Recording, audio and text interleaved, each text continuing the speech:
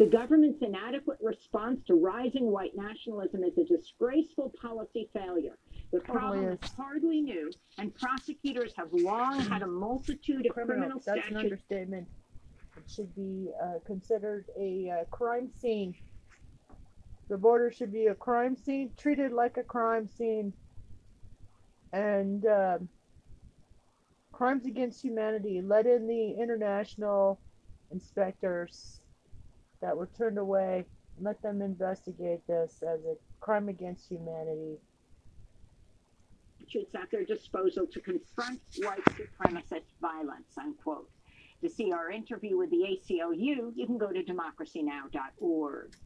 In immigration news, the Biden administration suspended the controversial Trump-era Remain in Mexico program. That was so the cool. 2019 policy forced... That's a terrorist clown who was in office for 4 years. He was the most sadistic, brutal piece of shit that could ever exist. Tens of thousands of asylum seekers to wait in dangerous conditions in crowded, squalid refugee camps across northern Mexico while their cases make their way through U.S. courts. This is asylum seeker Marlene speaking to the advocacy group Pueblos Sin Fronteras, that's People Without Borders, about facing homelessness with her family after being sent to Mexico. Recordamos muy bien cuando... We vividly remember when we arrived to the immigration office in Mexico. They didn't give us a place to sleep or anything to eat. Our children slept on the floor that night. President Biden set to sign an executive order today speeding delivery of food aid and millions of stimulus checks to families struggling to afford rent, utilities, and groceries. On Thursday, House Speaker Nancy Pelosi said lawmakers would move immediately on a new COVID-19 relief bill with House passage likely in early February. They should give us retroactive for the past 10 months, $2,000 a month, like other countries do. In labor news, the grocery delivery app Instacart's laying off nearly 2,000 workers, including a group of employees from Illinois who created the first and only union of Instacart workers and inspired others across the country to organize. The 10 Illinois employees were in the process of negotiating their first union contract. Instacart's reportedly offering fired workers severance pay of just $250. In New York, Congress... Yeah, in the United States, unions are really busted. Ever since Reagan, he was known as a union buster. And they pretty much do it like how they do everything. They make it seem to the poorly educated that they're taking handouts, or they're to look down on welfare moms, for example, which is also racism, former, veiled racism. Congressmember Alexandria Ocasio-Cortez skipped President Biden's inauguration celebrations Wednesday evening to join striking workers at the Hunts Point Produce Market in the Bronx. Workers have been on strike since Sunday, demanding better wages. This is Ocasio. We should all be all these service industry workers. They are essential. They're being treated like expendable, though. All of those should deserve hazard pay, and maybe the government should pay for it. And then the companies, that would help the companies and help the people, and that would put money back into the economy. Ocasio-Cortez speaking at the picket line outside Hunts Market. When you're standing on this line, you're not just asking for a dollar. You are asking for transformational change for your life and for the lives of every food worker across this country. She's freaking awesome, man. Food workers across this country. Because there's a lot of things upside down right now in our economy. And union members at the New Yorker magazine went on a 24-hour strike Thursday after denouncing, quote, management's egregious wage proposal and their ongoing contract talks. According to the union, the wage proposal includes the right to decrease union members' salaries by up to 20% at any time. In a statement, unionized employees wrote, quote, we're committed to the New Yorker, which why many of us work there for years, even decades, despite low and stagnant wages. However much we may love our jobs, that love is not enough to live on, they wrote. Wow. And that's the New Yorker. And those are some of the headlines. This is Democracy Now!, democracynow.org, The Quarantine Report. I'm Amy Goodman. On his first full day in office, President Biden unveiled a 198-page national plan to tackle the coronavirus pandemic and ramp up vaccines as the U.S. death toll tops 410,000. This comes after President Trump left Biden with no plan for a national vaccine rollout. Plan. Biden signed. It says National Strategy for the COVID-19 Response and Pandemic Preparedness. 10 executive orders to create a new national COVID-19 testing board to help schools reopen, to mandate international travel. Yeah, I'm for the first one, but against the second one. I think that we should just give the students and the teachers the year off and give laptops to all the kids who don't have one and can't afford one, and go to more of a tutorial system, like with the teachers, to Zoom, just do tutorial, go to tutorial, like one-on-one. This thing, like especially little kids, they can't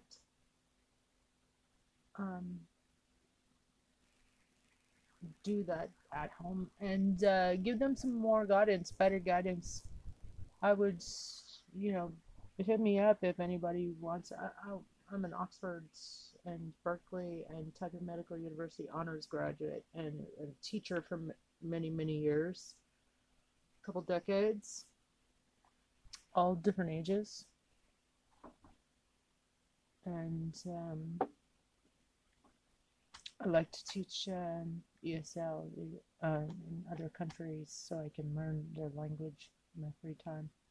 Travelers to quarantine upon arrival and to require masks on many forms of interstate transportation. Another order creates a... But no national mandate for masks. What a chicken. What's so hard about just saying, like, no mask, no fucking service, periods, anywhere, any public place, wear a fucking mask or you get fines. Find them, even if like $20, and they have to, you get a fine at least, some kind of deterrence. Some, not too much. Well, I mean, just it's a slap on the wrist, but it's just to get them to fucking wear a mask. But actually, yeah, it should be more, at least $75, maybe $100. $100 if you're not wearing a mask in a public place. So you should, and nobody's modeling. I see a lot of people when it slips below their nose. Even in Congress, I've seen some of our legislators letting it slip down.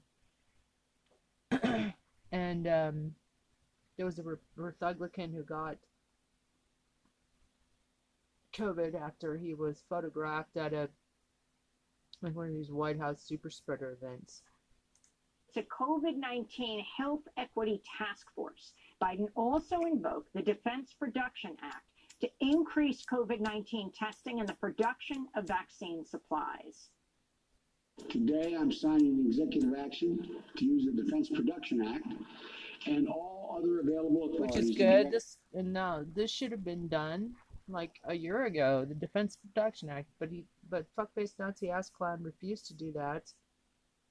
And that's The Defense Production Act is used to use industries, basically their mass production lines, and to say make it millions of masks in a very short period of time. And that's exactly what Taiwan did, actually. That's what they did. They totally ramped up production. And they actually gave masks they gave us 1 million masks. Very, Taiwan's awesome. Direct all federal agencies and private industry to accelerate the making of everything that's needed to protect, test, vaccinate, and take care of our people. President Biden said a wartime effort is needed to combat the virus.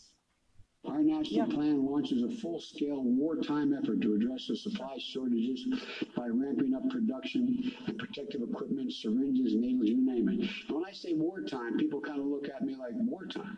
Well, as I said last night, 400,000... instead of a war on poverty or a war on drugs. Or any war, just like defund the Pentagon right now. No, we're not fighting. Nobody's fighting. Have died. That's more than have died in all of World War II. We will make sure that scientists and public health experts will speak directly to you. That's why you're going to hear a lot more from Dr. Fauci again. Not from the president, but from the real, genuine experts and scientists. We're going to make sure they work free from political interference and they make decisions strictly based on science and healthcare alone. Science and health alone, not what the political consequences are. The honest truth is we're still in a dark winter of this pandemic. It's going to get worse before it gets better. It's going to take many months to get where we need to be. On Thursday, the nation's top infectious disease doctor, Anthony Fauci. Many months? It's going to take him many months. But like if they did it effectively, like model it on what other countries did. They found that it can be contained in 120 days, but you have to do like intensive contact tracing and testing, effective testing, and it's just been helter-skelter. Fauci spoke to reporters at the White House and was asked about the difference between working under President Trump and President Biden. I don't want to be going back, over history, but it is very clear that there were things that were said, be it regarding things like hydroxychloroquine and other things like that. Yeah, shooting it up. That really was... He should have been fucking dragged off the stage, first of all, and second of all, removed immediately and sent, it's removed immediately, impeached. That's to suggest that, a president to suggest that?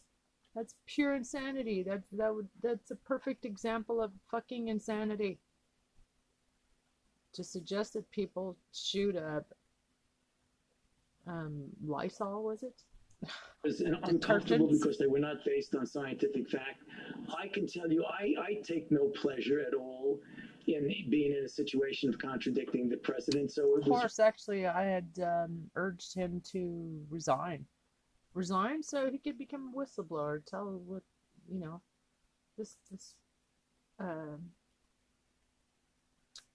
because people, hundreds of thousands, 400,000 lives were at stake. It was really something that you didn't feel that you could actually say something and there wouldn't be any repercussions about it. The idea that you can quit.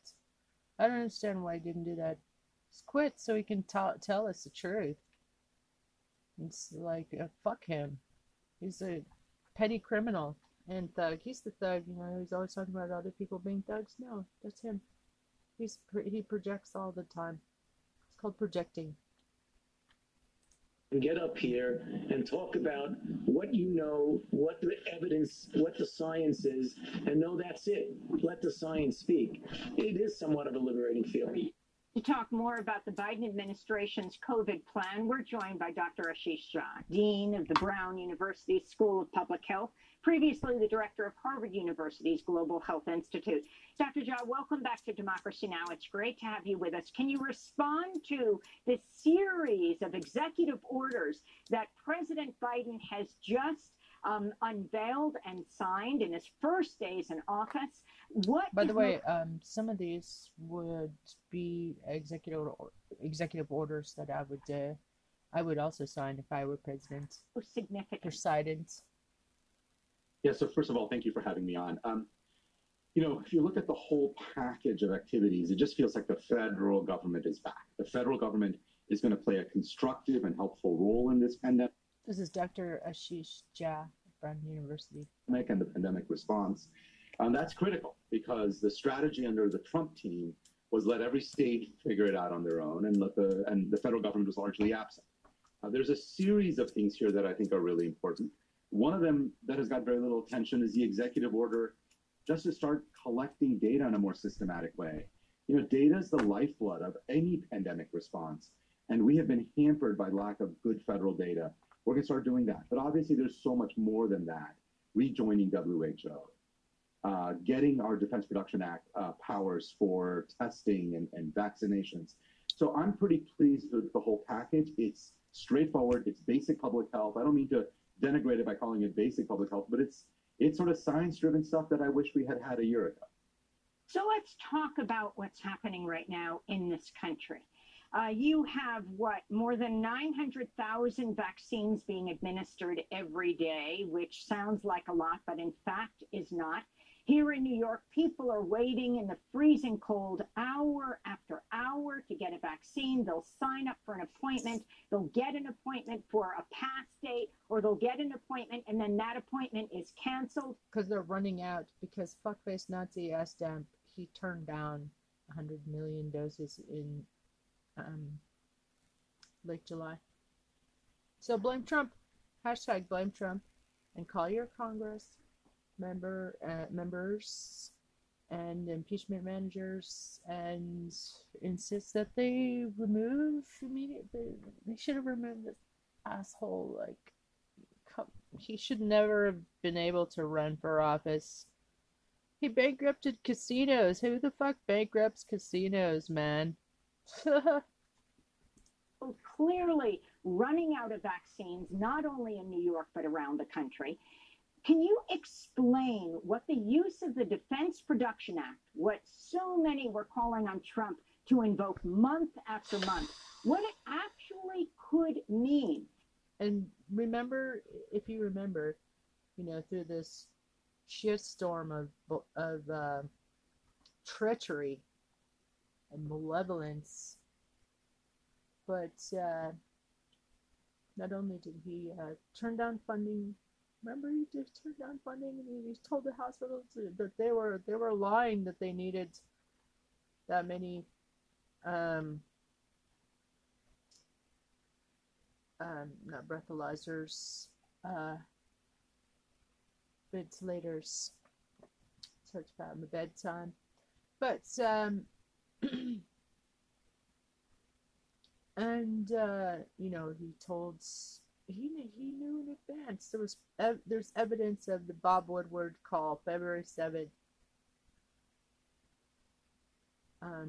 That is not a regular not a regular flu, passed through the air. So therefore, you would need to wear a mask, fuckers. And that 5% death rate. And what was the other thing? Another thing, but then he told the public that it was just a Democratic hoax. If somebody said, how irresponsible is that?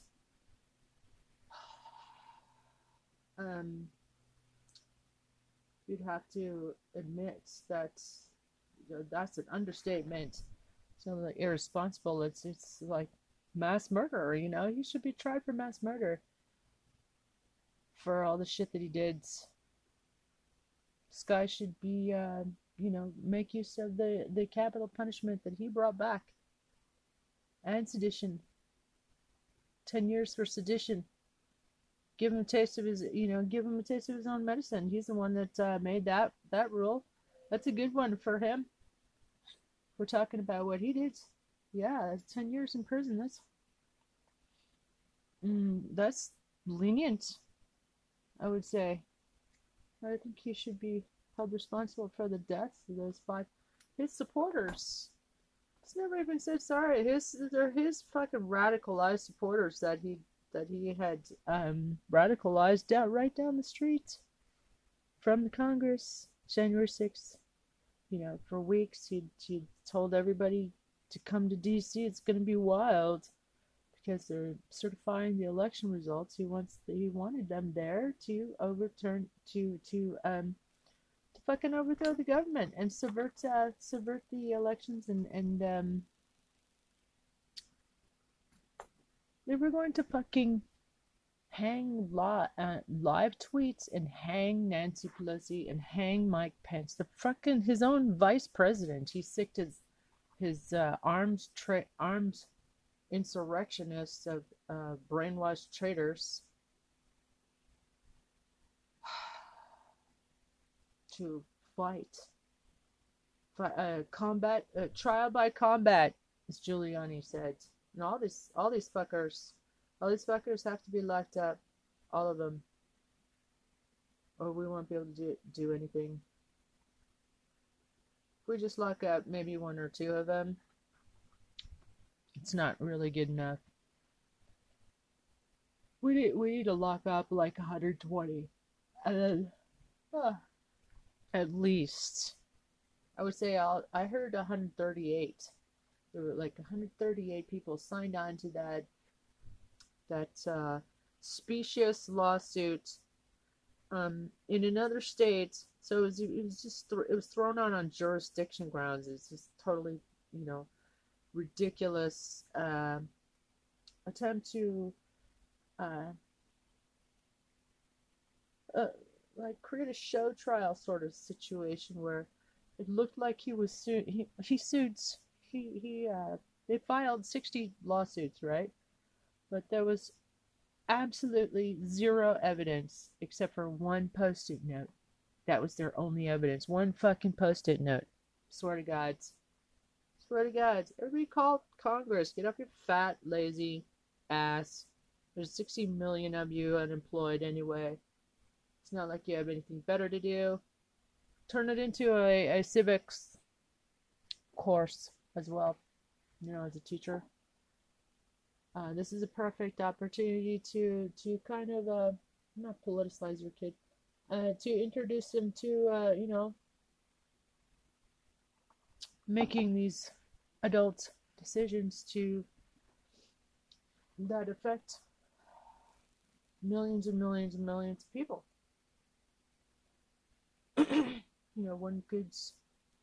One good thing to ask your kids right now, by the way, would be, what would you do if you were president? What do you think? What do you think this country needs? Or and have them call your reps 202-224-312 and turn this into a teaching moment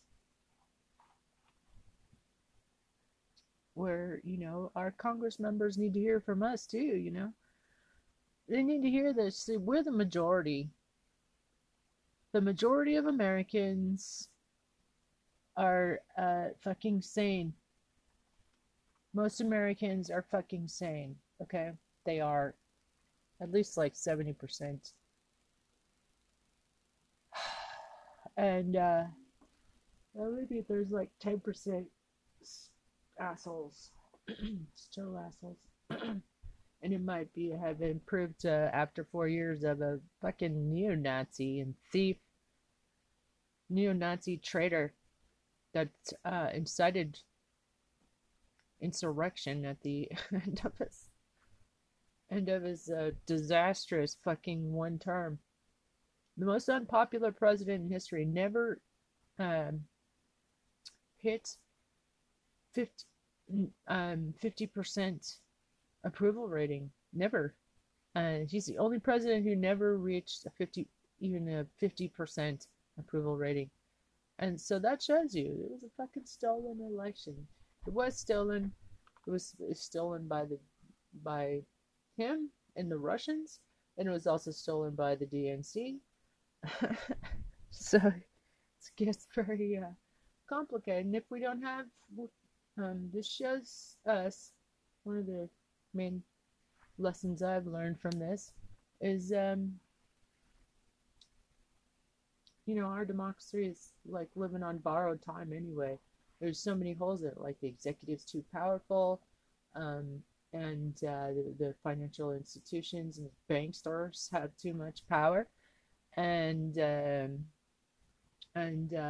workers don't have any fucking rights, and we're all being forced to live into poverty, and they haven't raised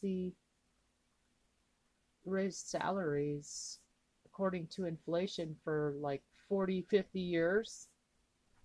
So we're living on, they never make inflation adjustments.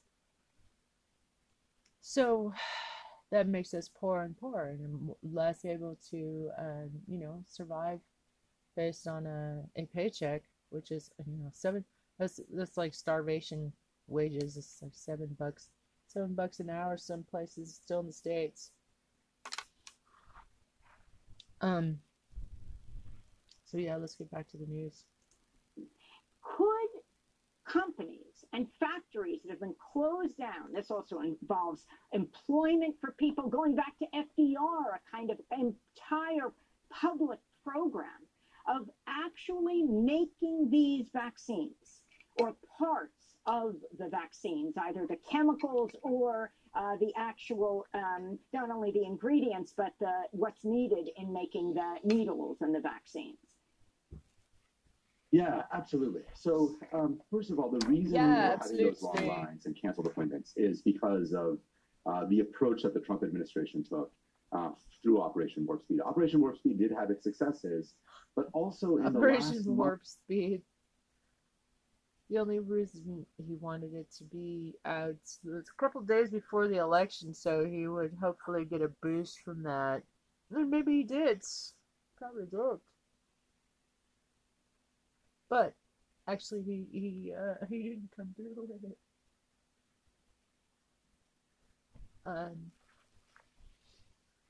And nobody calls him on that. Like he said, there was gonna be a vaccine out a couple days before the election, and that was a lie too. He lied to us about it. It actually came out after the election. They did a terrible job of communicating to states how many vaccines people were going to get. So states would be told, okay, you're going to get 100,000 vaccines, in 5 days, and then 2 days before the delivery, that would be canceled or would be changed. Made planning for this stuff incredibly difficult. What the Defense Production Act can definitely do is help with all of the things that go into getting a vaccine into somebody's arms. So it's not just about the vaccine ingredient itself. It is about the vials. It is about the syringes. The way that these vials are filled, we can often get an extra dose out of them if we have the right vial and the right syringe for this.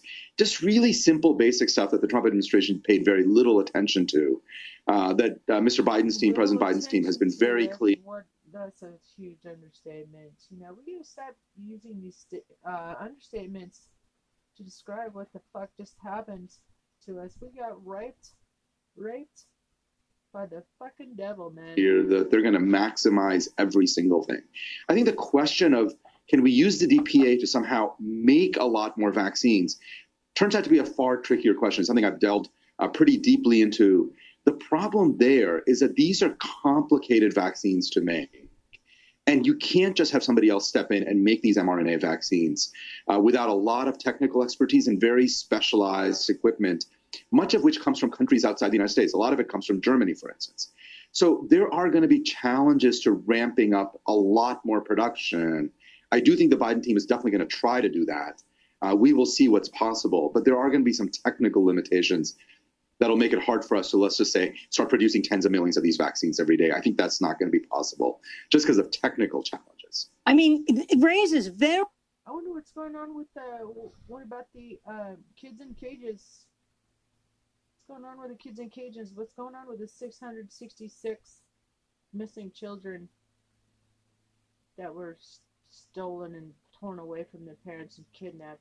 Very interesting questions when it's not only the United States, but a massive shortage in the world of vaccines. I think, was it the World Health Organization said of the 46 countries that are now vaccinating their populations at whatever speed, only one of them is a low-income country. So these vaccines have to get out all over.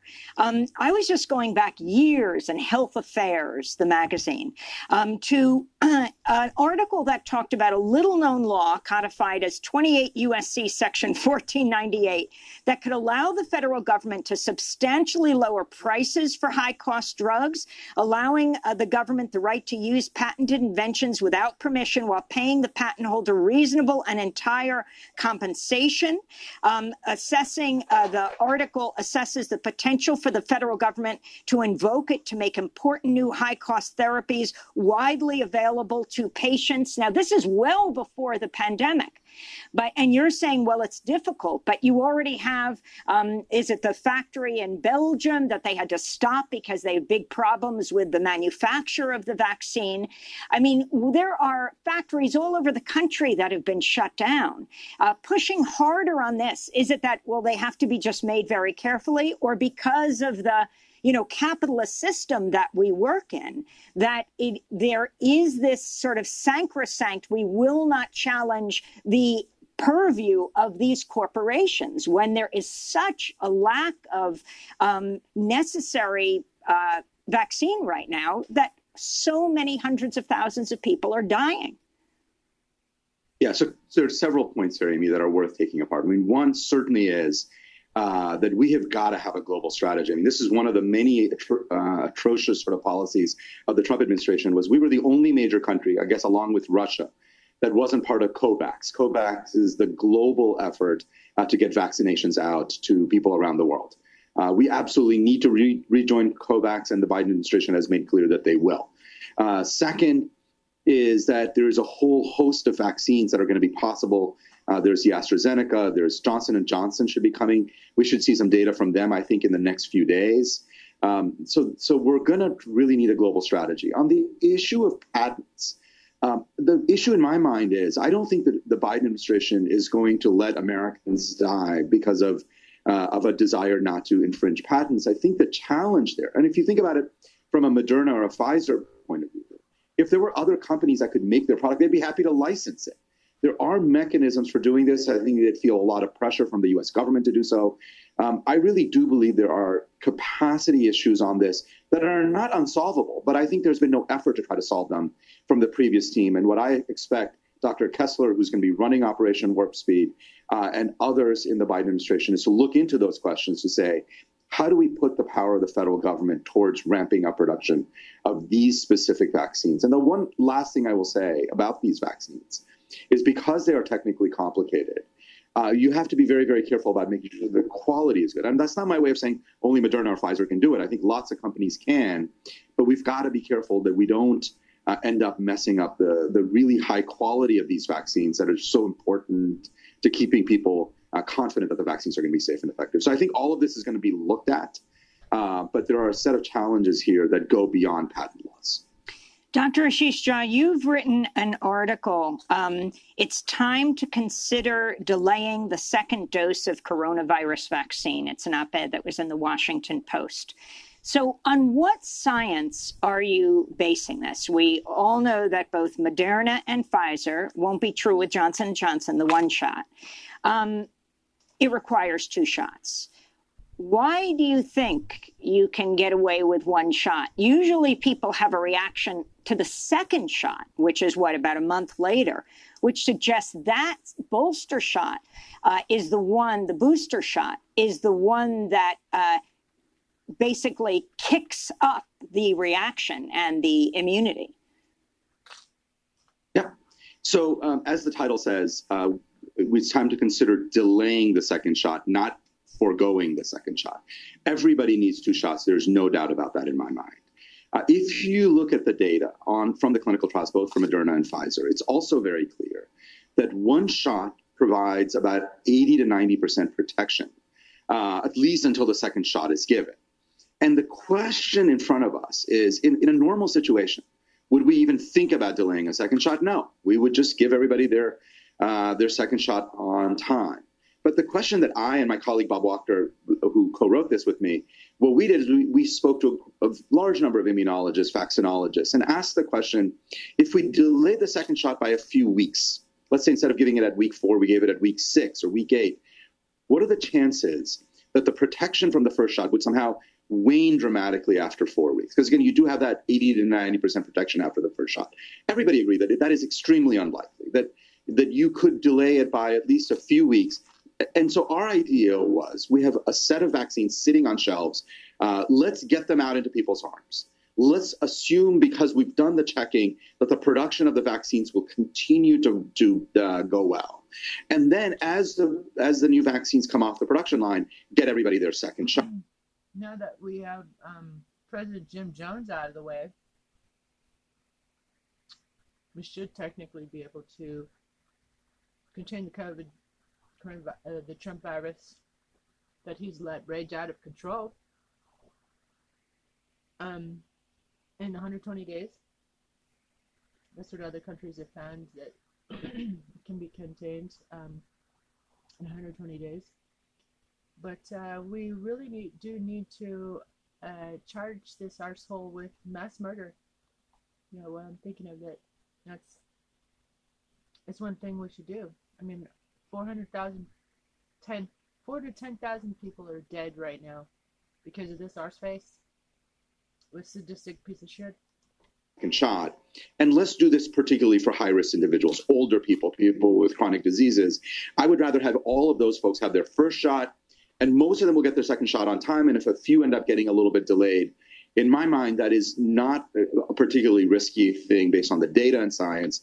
But what we know, Amy, is that if we don't do that, and if we don't vaccinate more people, given the variant, the UK variant that is circulating in the US, that I think has all of us extremely concerned, we are looking at another 100,000 Americans dead in the next 4 to 6 weeks. And we're looking at things even getting worse after that.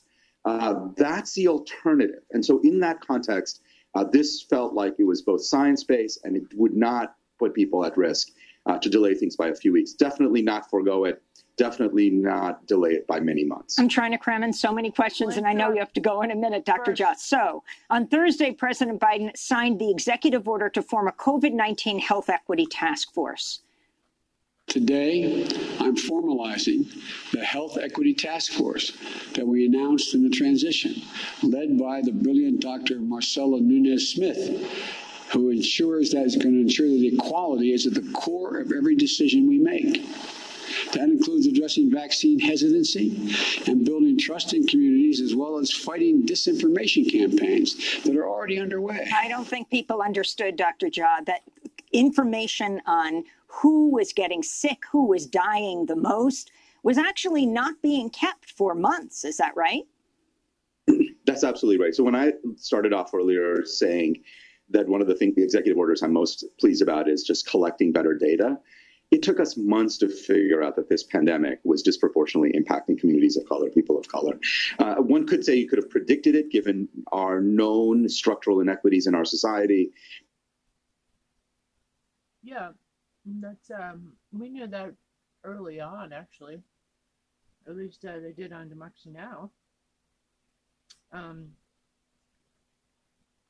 But this guy's not bringing up the fact that fuckface Nazi ass clown took control of the infection data and statistics instead of going to the CDC first. He wrote one of his infamous executive orders, I believe, to make sure that the statistics go first to the White House, where they can whitewash them. where they could play them down, as they call it. But we didn't know, and we didn't see it until the data became clear much later. I think what we're going to see from the Equity Task Force is far better systematic data collection, making sure that our policies on vaccinations and testing don't leave behind people who are disproportionately being impacted. I'm very pleased to see this. So we'll see where the Equity Task Force goes. But there's important work to do here to make sure that as we climb and very out quickly, of this pandemic, because we're almost a minute over, very quickly, are the variants going to lead to non-immunity with these vaccines? I think that's pretty unlikely. I think certainly the UK variant looks like the vaccine is going to be effective. There is some questioning about that with the South Africa variant, but I remain very optimistic that the vaccines will be effective against the variants we have. But we've got to get people vaccinated because we don't want to keep pushing our luck and having more variants pop up. The best way to stop more variants is to get the pandemic under control. Dr. Ashish Shah, thanks so much for being with us, Dean of the Brown University School of Public Health, previously director of the Harvard University Global Health Institute. This is Democracy Now!, speaking about health equity. When we come back, we're going to North Dakota, to the Standing Rock Sioux Reservation, to talk about the decision the leaders made there to vaccinate the elders who are the keepers of the language. So not only the elders don't die, but that the languages don't die with them. Stay with us. Amazing grace, how sweet the sound that saved a wretch like me. I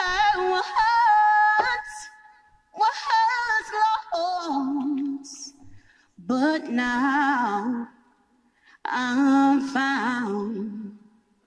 Was blind, but now I see. The Lord had promised good to me. His word, my hope secures.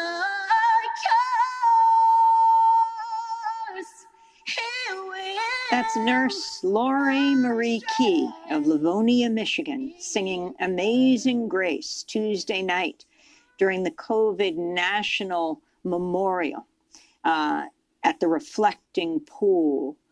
She sings in her hospital, and so the President, Biden, asked her to come and sing for the country. This is Democracy Now!, democracynow.org, the Quarantine Report. I'm Amy Goodman. As the coronavirus death toll in the United States passes 410,000, and the vaccine rollout continues shakily across the country, we spend the rest of the hour looking at the fight to save tribal elders and native language speakers who've been devastated by the virus. Facing woefully inadequate health care, lack of government... They're running out because, again, Mr. Fuckface Nazi Hashtag turned down 100 million doses in late July. Support and the living legacy of centuries of colonialism, tribal communities have faced staggering losses as COVID-19 rips through Indian country. Native Americans have died at least twice the rate of white people across the United States. Pillars of tribal communities have been lost along with their knowledge of native languages. Jason Salzman, a spokesperson for the Muskogee Creek Nation, told the New York Times the losses were akin to a cultural book burning. To combat this crisis, the Standing Rock Sioux tribe has prioritized elders who speak the Dakota and Lakota languages to receive the COVID vaccine. This is Tribal Health Director Margaret Gates speaking in December. We had met with tribal council, and at the request of leadership as well, we added in the 65 and older and fluent speakers to be sort of first in line, because usually they will come down in the sea, but we bumped them up to the top because they are our most important asset to our tribe and our people because of the language. For more on this critical issue, we're joined by three guests. In Bismarck, North Dakota, Jody Archambault is with us. She's a citizen of the Standing Rock Sioux tribe and the former special assistant to President Obama for Native American Affairs for the White House Domestic Policy Council. In Manderson, South Dakota, Alex White Plume is the former vice president and president of the Oglala Sioux tribe of Pine Ridge Reservation. He's a Lakota interpreter. And in Standing Rock, North Dakota, Nola Taken Alive is a member of the Standing Rock Sioux Tribal Council. Both of her parents recently died of COVID-19. Her father, Standing Rock Sioux elder Jesse J. Taken Alive, was a fluent Lakota speaker and an ardent defender of the language spoken by only 2,000 people. He was just 65. We welcome all of you to Democracy Now! Nola, our condolences on the loss of both of your parents. If you can talk about them with us, share their life stories. Good morning. Thank you for having me on. It's my pleasure to speak about my parents. But first of all, I want to send my condolences out to those people who have also lost family members and relatives and loved ones to this ugly virus. Virus. But it's my honor, again, call it what it is, to speak about my parents. And I want to say that my parents were very humble people. And to be able to speak about them, I will try to do my best. My parents, I lost my mother in November of 2020. And about a month later, I lost our father to the virus as well. They played a very important role, not only in my siblings and our family's lives, but also to the entire community of Standing Rock. And, you know, those would also say how important my dad's role had played in all of Indian country and all of probably North and South Dakota, with his wisdom, his knowledge of the Lakota language, of treaties, of humanity, just the human issues of, you know, that my dad would bring to the forefront, you know, especially about healing. And my dad was the hugest advocate of not only the importance of being Lakota or understanding, you know, who we are as a people and the huge losses that we have suffered since, you know, time immemorial. But, you know, he continued to believe, and even to his last breath, you know, people will label him as a spiritual warrior, which he was. Both my parents were. But Nola, I wanted to share the words of your father. This is Jesse Taken Alive, speaking directly to young people about preserving the Lakota language. The language comes from the Creator, so it doesn't belong to one of us. The language belongs to all of us. So my message to all of the young people, the young men, the young women, the boys, the girls, this is your language.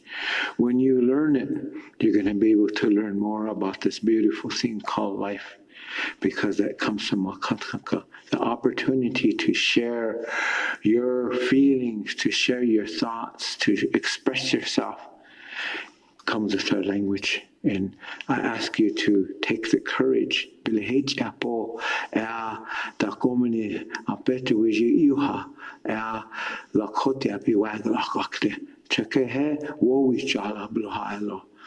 believe that there will be a day that all of you will talk. That Iotaha, Dona, we chinchala, we Hey, dona we koskala kana wia. Dona apetu nji nija wakanje we chalo hakte. Dohan trupi hatanash lakoti api othoke nach onkte. Finally, in closing, I ask you to do this on behalf of all of us who are older than you. Take the courage to learn the language. Jesse Taken Alive, who together with his wife Cheryl were both came down with COVID and died in the last months. When was your dad and mom diagnosed, Nola? I believe it started out in the middle of October. My dad was diagnosed first, and then about a week and a half later, my mom was diagnosed, and they fought hard, and, you know, they tried to stay with us, but, you know, it's a tough virus, so. I wanted to bring Jody Archambault into this conversation. She worked in the Obama White House, also is a sister of the former tribal chair, David Archambault of the Standing Rock Sioux. She's speaking to us from Bismarck. You were the special assistant to President Obama for Native American Affairs for the White House Domestic Policy Council. Talk about the policy of the Standing Rock Sioux around the issue of elders and keepers of the language. Well, I think that every tribe has the ability to prioritize and make preferences for who receives the virus first. And knowing that... you mean the vaccine first? The vaccine, yeah, the vaccine, sorry. Knowing that there were a lot of elders who were at really, really high risk. This was a concern from the very beginning, from the onset of COVID. And I think that it took the leadership of the chairman, the tribal council, to understand from just going over the previous year's losses and what has happened throughout the time. And I'm just really proud of them, because this is something that is in the decision-making powers of every tribal nation across the country. And I wanted to ask Nola Taken Alive first about your name, Taken Alive, your family's name, if you can talk about the origins of it. And then you're a member of the tribal council that decided to prioritize the elders who speak the Dakota and Lakota languages. And I'm wondering if you could you could tell us about the community response to that. But begin with your name, Taken Alive. Well, I think that there's a couple of stories that originate back to our last name, Taken Alive. One of those stories being that a long time ago, one of our ancestors was what you would call a police officer, or would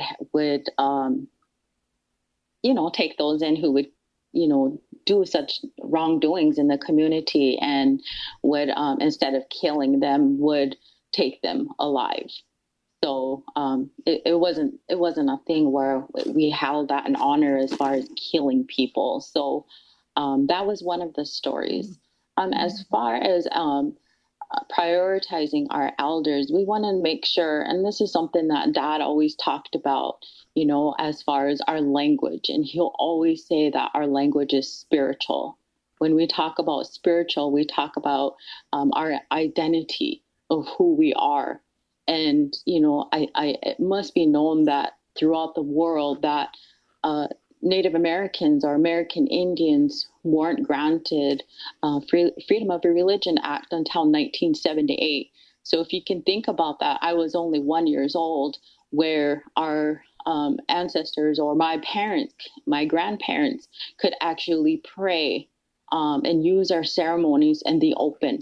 Before that, it was outlawed. So with our ceremonies also was our language. And also we have to look back at the oppression that has happened to our people for generations, for centuries. And it's, you think back 1 year old, It wasn't, until the late, I want to say 70s, early 80s, when my dad actually, he grew up speaking the Lakota language since he was born. It was his first language, but he actually didn't start practicing our ceremonial ways until he was in his mid-20s, late 20s, because of, how that 1978, again, goes back to, being able to openly and freely practice who we were or who we are. And so I just want to reiterate that, because not all of the world understands where we are, that we even belong here, or that we even exist.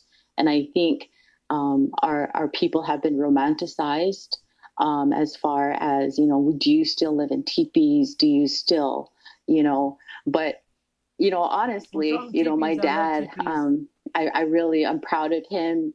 My dad was a Lakota language teacher up until his passing at the McLaughlin School. And he actually taught from his teepee. He actually, he lived in a house, but he set up his teepee outside of his house, and he would set up his laptop and, ran his extension cord and made sure that spirit of the language, through the teepee, through, because he always reiterated that the language is spiritual. So being in connection with the earth, being in connection with everything around him, he wanted to make sure that, he was teaching, that he was passing his knowledge on to the younger generation. So I'm really proud of that, and that was just up until October. My dad was still teaching from his teepee. I wanted to bring Alex Whiteplume into this conversation, the former vice president and I should make a teepee and name it in his honor. President of the Oglala Sioux Tribe of Pine Ridge Reservation, speaking to us from South Dakota. He is a Lakota interpreter. If you can talk about the effects of COVID-19 on your community, particularly the elders and the keepers of the culture and the language, you are an interpreter, what this means for the Lakota and Dakota languages. Sure. Good morning to everybody. I was really shocked last January when we heard this COVID. And so my wife and I decided to isolate. And as we sat here on our land, we live out on the land. We don't live up in the housing or built up areas. Certain things happened. They implemented a curfew.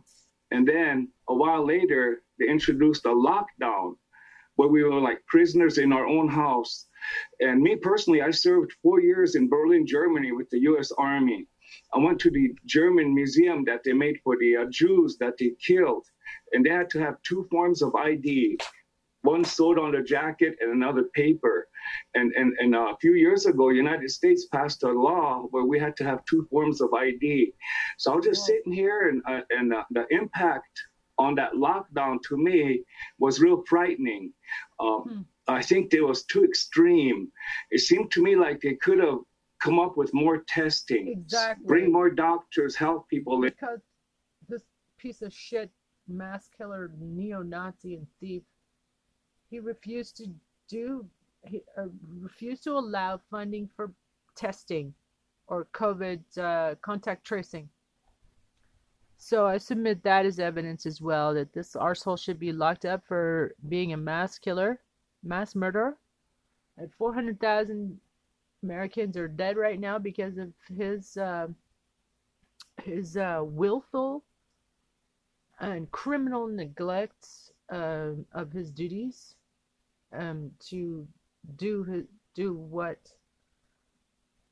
to do something good for us, to protect us, to protect our country and protect our Constitution. And this guy was like, he was not a bull in a china shop, more like a steamroller in a china shop. The effect he had, man. People in and go house to house and test everybody, and if someone's sick, isolate them there. But instead, we were locked down like we were in prison. And psychologically, that really had an impact on a lot of us people, that we really knew we weren't living free the way we're supposed to, but we're living in a like a prisoner of war camp. So it was really had a. And this piece of shit Nazi, that's what he wanted. He wanted us to be all in lockdown. We can't go out. We can't socialize. Nobody can, no dating. Just stay at home. While they're out and just partying it up and having a, time of a fucking lifetime. They would go to another town or state that didn't have, or that had a Republican governor, and no mask mandates, like douchey, and they just party their ass off there, and then spread it around and stuff, start creating mass super spreader events. So call Congress too. The government's inadequate response to rising white nationalism is a disgraceful policy failure. The problem is hardly new, and prosecutors have long had a multitude of criminal statutes. That's an understatement. It should be considered a crime scene. The border should be a crime scene, treated like a crime scene.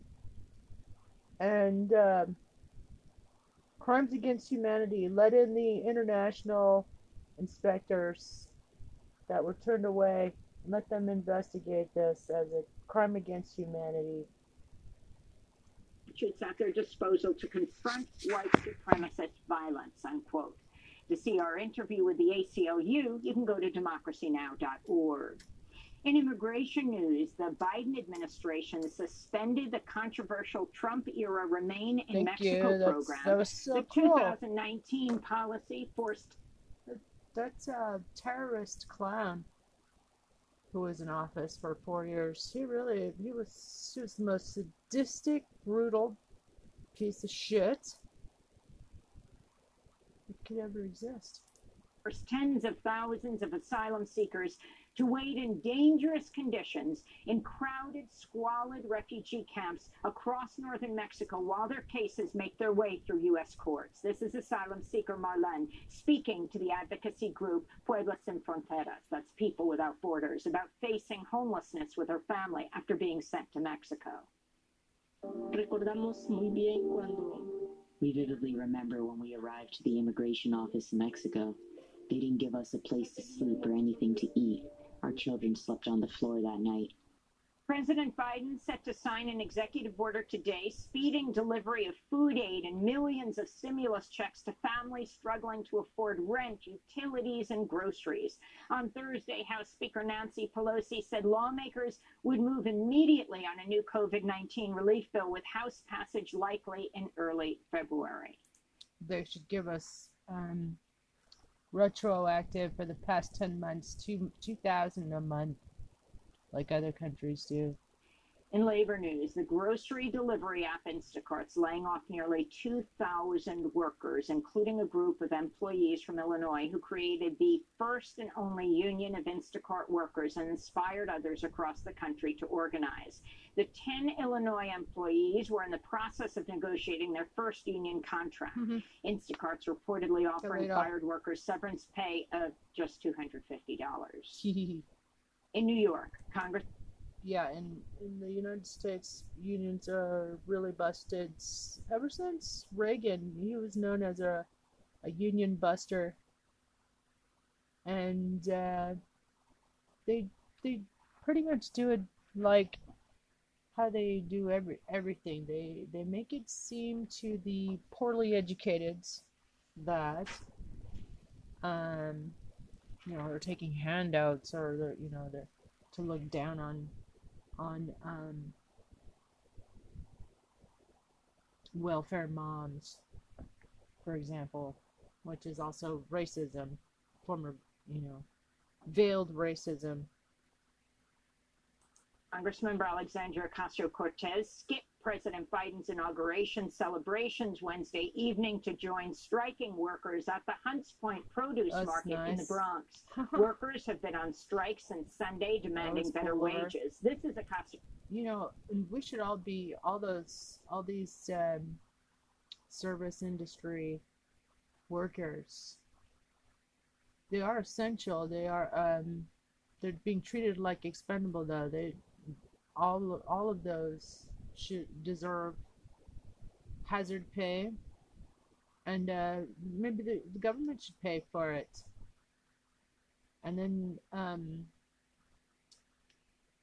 the companies, that would help the companies and help the people, and that would put money back into the economy. Ocasio-Cortez speaking at the picket line outside Hunt's Market. When you're standing on this line, you're not just asking for a dollar. You are asking for transformational change for your life and for the lives of every food worker across this country. She's freaking awesome, man. Food workers across this country. Because there's a lot of things upside down right now in our economy. And union members at the New Yorker magazine went on a 24-hour strike Thursday after denouncing, quote, management's egregious wage proposal and their ongoing contract talks. According to the union, the wage proposal includes the right to decrease union members' salaries by up to 20% at any time. In a statement, unionized employees wrote, quote, we're committed to the New Yorker, which why many of us work there for years, even decades, despite low and stagnant wages. However much we may love our jobs, that love is not enough to live on, they wrote. Wow. And that's the New Yorker. And those are some of the headlines. This is Democracy Now!, democracynow.org, The Quarantine Report. I'm Amy Goodman. On his first full day in office, President Biden unveiled a 198-page national plan to tackle the coronavirus pandemic and ramp up vaccines as the U.S. death toll tops 410,000. This comes after President Trump left Biden with no plan for a national vaccine rollout. Plan. Biden signed. It says National Strategy for the COVID-19 Response and Pandemic Preparedness. 10 executive orders to create a new national COVID-19 testing board to help schools reopen, to mandate international travel. Yeah, I'm for the first one, but against the second one. I think that we should just give the students and the teachers the year off, and give laptops to all the kids who don't have one and can't afford one, and go to more of a tutorial system, like with the teachers. To Zoom, just do tutorial. Go to tutorial, like one-on-one. This thing, like, especially little kids, they can't.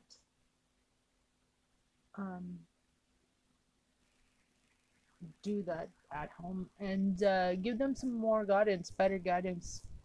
I would, hit me up if anybody wants. I'm an Oxford and Berkeley and Tufts Medical University honors graduate and a teacher for many, many years, a couple decades, all different ages. And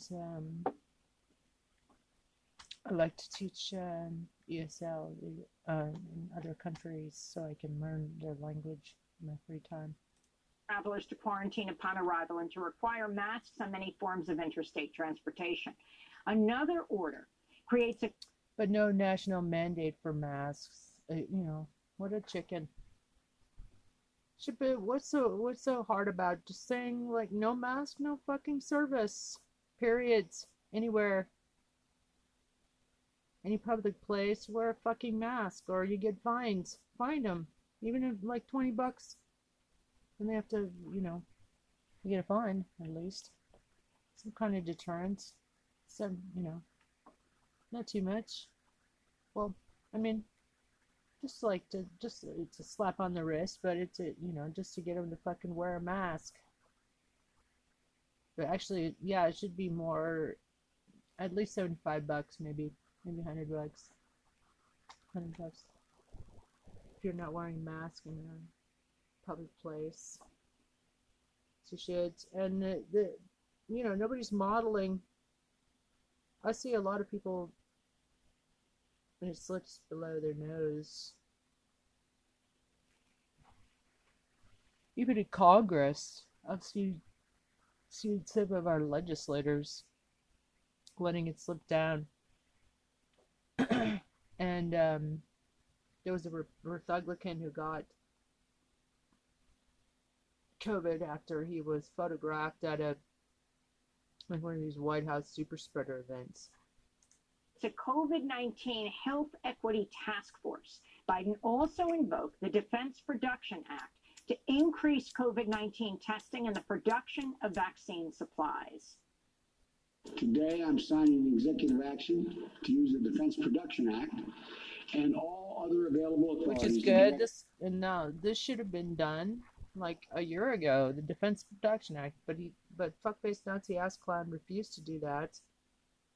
And that's the Defense Production Act is used to use industries, basically their mass production lines, and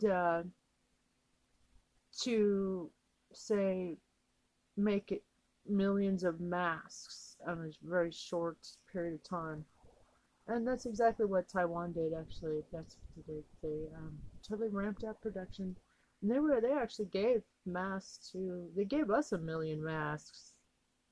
Very Taiwan's awesome. Direct all federal agencies and private industry to accelerate the making of everything that's needed to protect, test, vaccinate, and take care of our people. President Biden said a wartime effort is needed to combat the virus.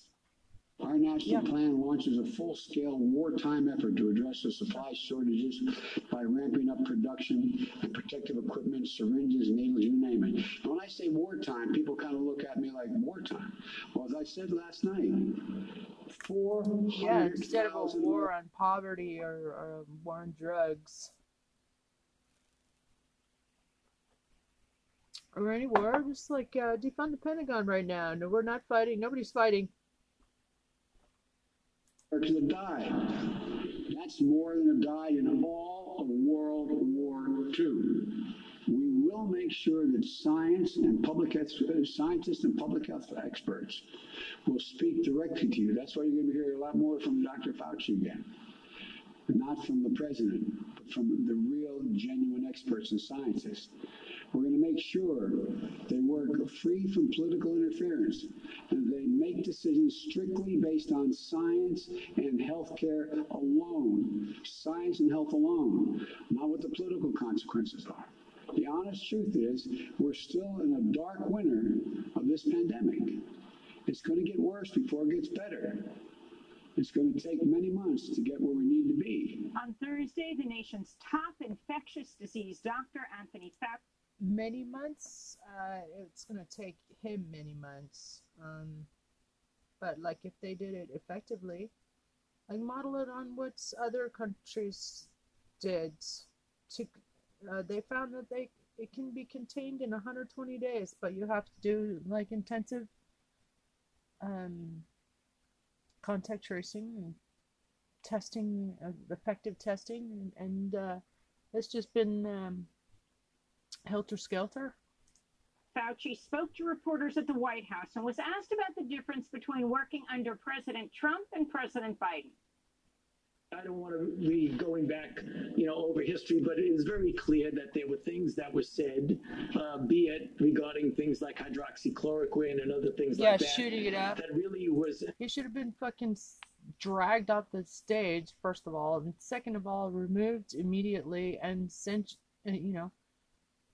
removed immediately, impeached. To suggest that, a president to suggest that, that's pure insanity. That's a perfect example of fucking insanity. To suggest that people shoot up Lysol, was it? Was uncomfortable because they were not based on scientific fact. I can tell you, I take no pleasure at all in being in a situation of contradicting the president. So of course, actually, I had urged him to resign so he could become a whistleblower, tell what this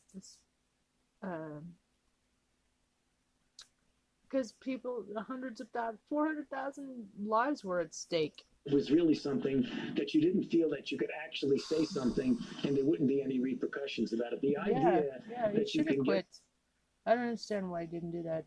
Just quit so he can tell us the truth. It's like, fuck him. He's a petty criminal and thug. He's the thug, you know. He's always talking about other people being thugs. No, that's him. He projects all the time. It's called projecting. and get up here and talk about what you know, what the evidence, what the science is, and no, that's it. Let the science speak. It is somewhat of a liberating feeling. To talk more about the Biden administration's COVID plan, we're joined by Dr. Ashish Jha, Dean of the Brown University School of Public Health, previously the director of Harvard University's Global Health Institute. Dr. Jha, welcome back to Democracy Now! It's great to have you with us. Can you respond to this series of executive orders that President Biden has just unveiled and signed in his first days in office?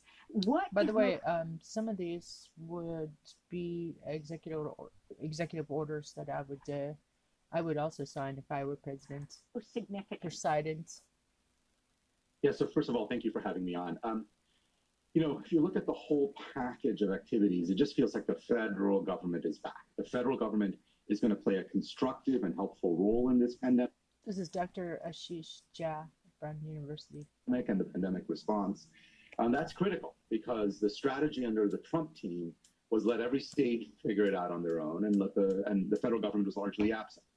There's a series of things here that I think are really important.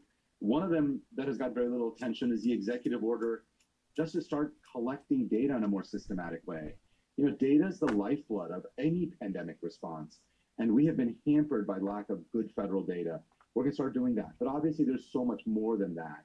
Rejoining WHO, getting our Defense Production Act powers for testing and vaccinations. So I'm pretty pleased with the whole package. It's straightforward. It's basic public health. I don't mean to denigrate it by calling it basic public health, but it's sort of science-driven stuff that I wish we had had a year ago. So let's talk about what's happening right now in this country. You have, more than 900,000 vaccines being administered every day, which sounds like a lot, but in fact is not. Here in New York, people are waiting in the freezing cold hour after hour to get a vaccine. They'll sign up for an appointment. They'll get an appointment for a pass date, or they'll get an appointment, and then that appointment is canceled. Because they're running out, because fuckface Nazi Asdamp, he turned down 100 million doses in late July. So blame Trump. Hashtag blame Trump. And call your Congress members and impeachment managers and insist that they remove immediately. They should have removed this asshole. Like, he should never have been able to run for office. He bankrupted casinos. Who the fuck bankrupts casinos, man?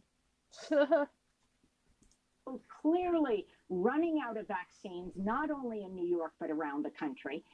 Can you explain what the use of the Defense Production Act, what so many were calling on Trump to invoke month after month, what it actually could mean? And remember, if you remember, you know, through this shitstorm of treachery and malevolence, but not only did he turn down funding. Remember, he just turned down funding, and he told the hospitals that they were lying, that they needed that many not breathalyzers, ventilators. Search about my bedtime, but and you know, he told. He knew in advance. There's evidence of the Bob Woodward call, February 7th. That is not a regular not a regular flu, passed through the air. So therefore, you would need to wear a mask, fuckers. And that 95% death rate. And what was the other thing?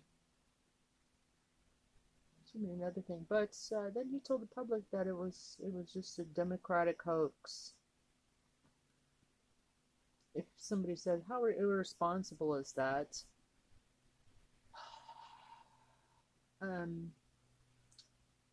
You'd have to admit that that's an understatement. So like irresponsible, it's like mass murder. He should be tried for mass murder.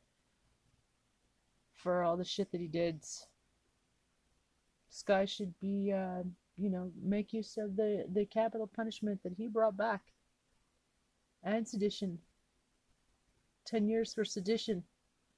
Give him a taste of his, own medicine. He's the one that made that rule.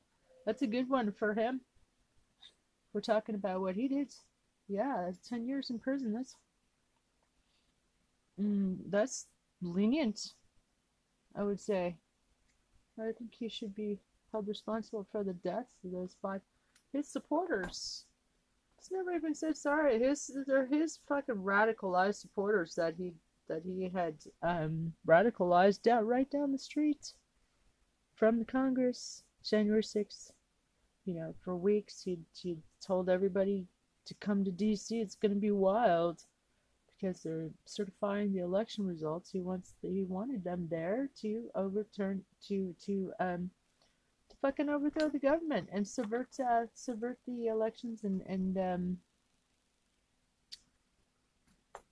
they were going to fucking hang live tweets and hang Nancy Pelosi and hang Mike Pence, his own vice president. He sicked his armed insurrectionists of brainwashed traitors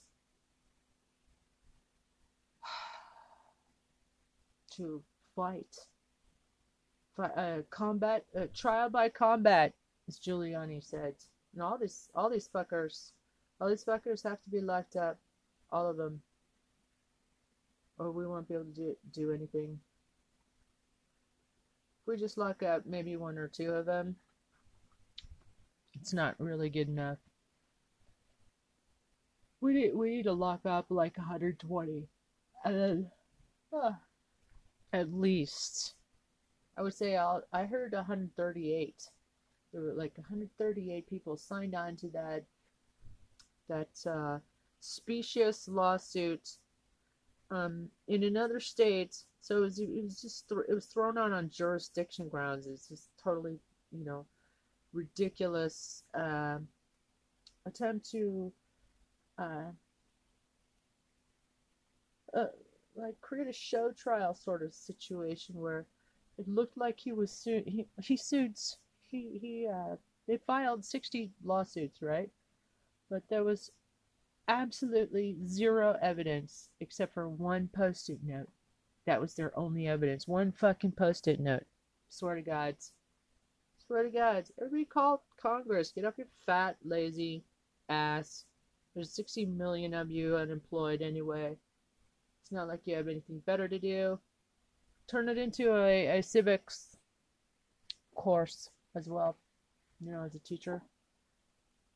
This is a perfect opportunity to kind of not politicize your kid, to introduce them to making these adult decisions that affect millions and millions and millions of people.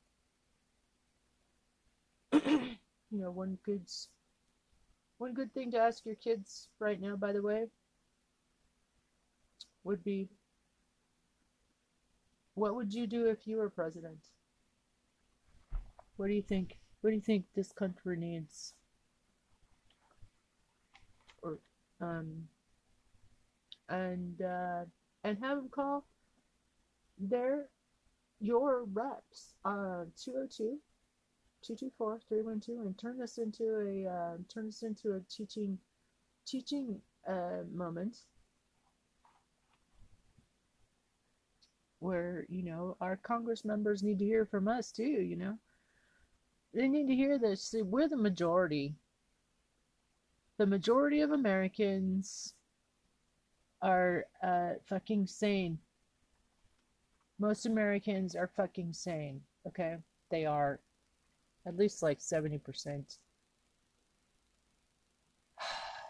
And well, maybe there's like 10% assholes. Still assholes.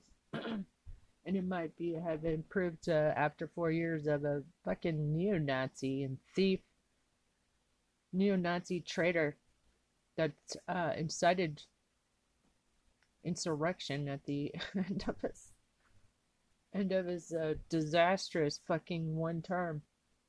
The most unpopular president in history never hit 50% approval rating. Never. He's the only president who never reached even a 50% approval rating. And so that shows you it was a fucking stolen election. It was stolen.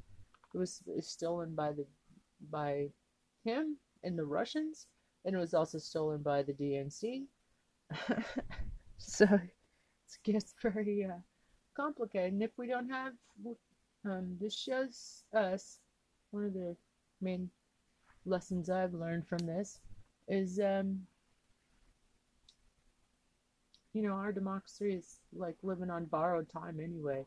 There's so many holes in it, like the executive's too powerful, and the financial institutions and banksters have too much power, and the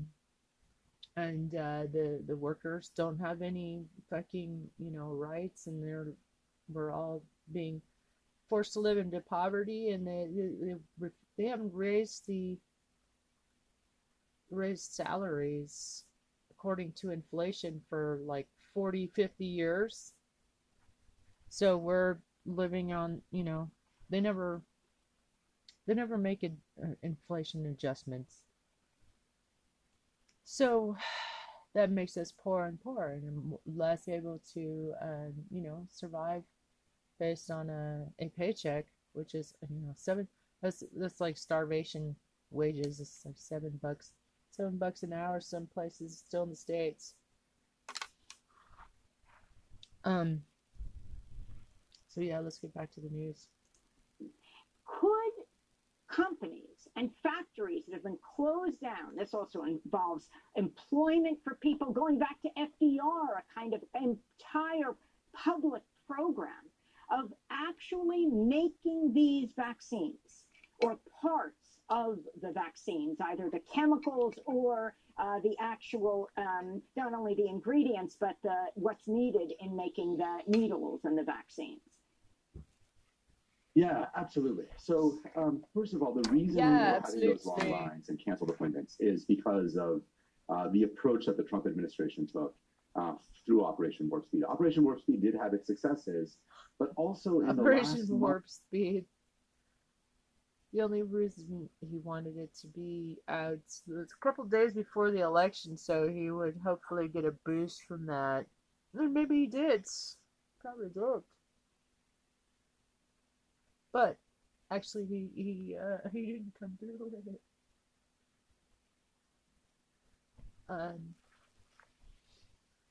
And nobody calls him on that. Like he said, there was gonna be a vaccine out a couple days before the election, and that was a lie too. He lied to us about it. It actually came out after the election. They did a terrible job of communicating to states how many vaccines people were going to get. So states would be told, okay, you're going to get 100,000 vaccines, in 5 days, and then 2 days before the delivery, that would be canceled or would be changed. Made planning for this stuff incredibly difficult. What the Defense Production Act can definitely do is help with all of the things that go into getting a vaccine into somebody's arms. So it's not just about the vaccine ingredient itself. It is about the vials. It is about the syringes. The way that these vials are filled, we can often get an extra dose out of them if we have the right vial and the right syringe for this. Just really simple, basic stuff that the Trump administration paid very little attention to, that Mr. Biden's team, President Biden's team, has been very clear. That's a huge understatement. We gotta stop using these understatements to describe what the fuck just happened to us. We got raped, By the fucking devil, man. Here, they're going to maximize every single thing. I think the question of can we use the DPA to somehow make a lot more vaccines turns out to be a far trickier question, something I've delved pretty deeply into. The problem there is that these are complicated vaccines to make. And you can't just have somebody else step in and make these mRNA vaccines without a lot of technical expertise and very specialized equipment, much of which comes from countries outside the United States. A lot of it comes from Germany, for instance. So there are going to be challenges to ramping up a lot more production. I do think the Biden team is definitely going to try to do that. We will see what's possible, but there are going to be some technical limitations that'll make it hard for us to, let's just say, start producing tens of millions of these vaccines every day. I think that's not going to be possible just because of technical challenges. I mean, it raises very... I wonder what's going on with what about the kids in cages? What's going on with the kids in cages? What's going on with the 666 missing children that were stolen and torn away from their parents and kidnapped? Very interesting questions when it's not only the United States, but a massive shortage in the world of vaccines. I think, was it the World Health Organization said of the 46 countries that are now vaccinating their populations at whatever speed, only one of them is a low-income country. So these vaccines have to get out all over. I was just going back years in Health Affairs, the magazine, to an article that talked about a little-known law codified as 28 U.S.C. Section 1498 that could allow the federal government to substantially lower prices for high-cost drugs, allowing the government the right to use patented inventions without permission while paying the patent holder reasonable and entire compensation. The article assesses the potential for the federal government to invoke it to make important new high-cost therapies widely available to patients. Now, this is well before the pandemic. And you're saying, well, it's difficult, but you already have, is it the factory in Belgium that they had to stop because they have big problems with the manufacture of the vaccine? I mean, there are factories all over the country that have been shut down. Pushing harder on this, is it that, well, they have to be just made very carefully, or because of the capitalist system that we work in, that there is this sort of sacrosanct, we will not challenge the purview of these corporations when there is such a lack of necessary vaccine right now that so many hundreds of thousands of people are dying. Yeah, so there are several points there, Amy, that are worth taking apart. I mean, one certainly is that we have got to have a global strategy. I mean, this is one of the many atrocious sort of policies of the Trump administration was we were the only major country, I guess, along with Russia, that wasn't part of COVAX. COVAX is the global effort to get vaccinations out to people around the world. We absolutely need to rejoin COVAX, and the Biden administration has made clear that they will. Second is that there's a whole host of vaccines that are going to be possible. There's the AstraZeneca, there's Johnson & Johnson should be coming. We should see some data from them, I think, in the next few days. So we're going to really need a global strategy. On the issue of patents, the issue in my mind is I don't think that the Biden administration is going to let Americans die because of a desire not to infringe patents. I think the challenge there, and if you think about it from a Moderna or a Pfizer point of view, if there were other companies that could make their product, they'd be happy to license it. There are mechanisms for doing this. I think they'd feel a lot of pressure from the U.S. government to do so. I really do believe there are capacity issues on this that are not unsolvable, but I think there's been no effort to try to solve them from the previous team. And what I expect Dr. Kessler, who's going to be running Operation Warp Speed, and others in the Biden administration is to look into those questions to say, how do we put the power of the federal government towards ramping up production of these specific vaccines? And the one last thing I will say about these vaccines is because they are technically complicated, you have to be very, very careful about making sure the quality is good. And that's not my way of saying only Moderna or Pfizer can do it. I think lots of companies can, but we've got to be careful that we don't end up messing up the really high quality of these vaccines that are so important to keeping people confident that the vaccines are going to be safe and effective. So I think all of this is going to be looked at, but there are a set of challenges here that go beyond patent laws. Dr. Ashish Jha, you've written an article. It's time to consider delaying the second dose of coronavirus vaccine. It's an op-ed that was in the Washington Post. So on what science are you basing this? We all know that both Moderna and Pfizer, won't be true with Johnson & Johnson, the one shot. It requires 2 shots. Why do you think you can get away with 1 shot? Usually people have a reaction to the second shot, which is about a month later, which suggests that bolster shot is the one, the booster shot is the one that basically kicks up the reaction and the immunity. Yeah. So as the title says, it's time to consider delaying the second shot, not foregoing the second shot. Everybody needs 2 shots. There's no doubt about that in my mind. If you look at the data from the clinical trials, both from Moderna and Pfizer, it's also very clear that 1 shot provides about 80 to 90% protection, at least until the second shot is given. And the question in front of us is, in a normal situation, would we even think about delaying a second shot? No, we would just give everybody their second shot on time. But the question that I and my colleague Bob Wachter, who co-wrote this with me, what we did is we spoke to a large number of immunologists, vaccinologists, and asked the question, if we delay the second shot by a few weeks, let's say instead of giving it at week 4, we gave it at week 6 or week 8, what are the chances that the protection from the first shot would somehow wane dramatically after 4 weeks? Because again, you do have that 80 to 90% protection after the first shot. Everybody agreed that that is extremely unlikely, that you could delay it by at least a few weeks. And so our idea was, we have a set of vaccines sitting on shelves. Let's get them out into people's arms. Let's assume, because we've done the checking, that the production of the vaccines will continue to go well. And then as the new vaccines come off the production line, get everybody their second shot. Now that we have President Jim Jones out of the way, we should technically be able to contain the Trump virus that he's let rage out of control in 120 days. That's what other countries have found, that can be contained in 120 days. But we really do need to charge this arsehole with mass murder. You know, when I'm thinking of it, that's one thing we should do.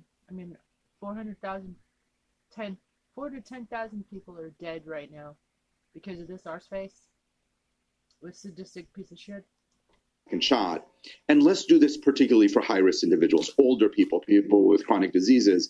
I would rather have all of those folks have their first shot, and most of them will get their second shot on time. And if a few end up getting a little bit delayed, in my mind, that is not a particularly risky thing based on the data and science.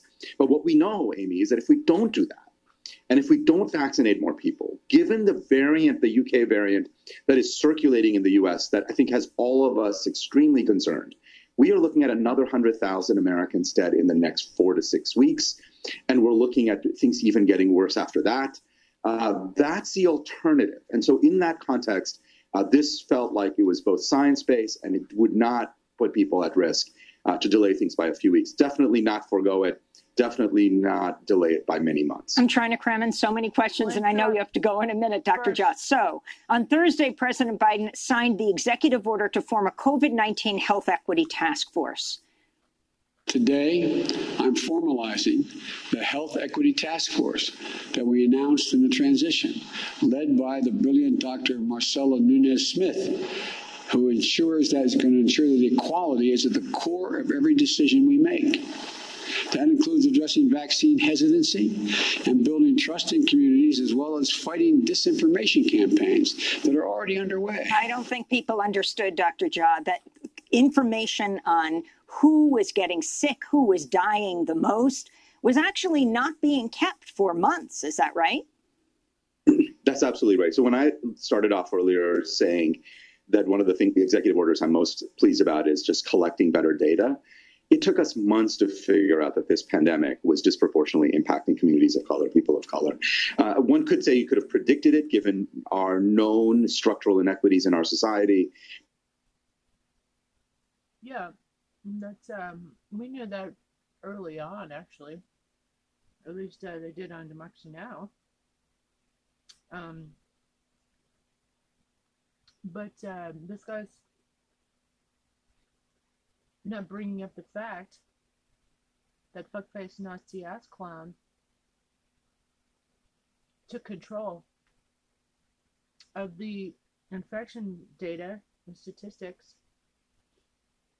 instead of going to the CDC first.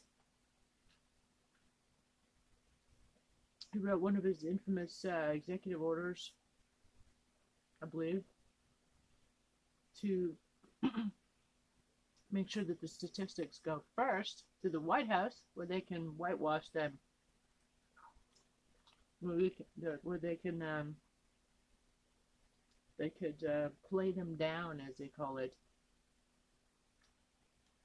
But we didn't know, and we didn't see it until the data became clear much later. I think what we're going to see from the Equity Task Force is far better systematic data collection, making sure that our policies on vaccinations and testing don't leave behind people who are disproportionately being impacted. I'm very pleased to see this. We'll see where the Equity Task Force goes, but there's important work to do here to make sure that as we climb out of this pandemic, because we're almost a minute over, very quickly, are the variants going to lead to non-immunity with these vaccines? I think that's pretty unlikely. I think certainly the UK variant looks like the vaccine is going to be effective. There is some questioning about that with the South Africa variant, but I remain very optimistic that the vaccines will be effective against the variants we have.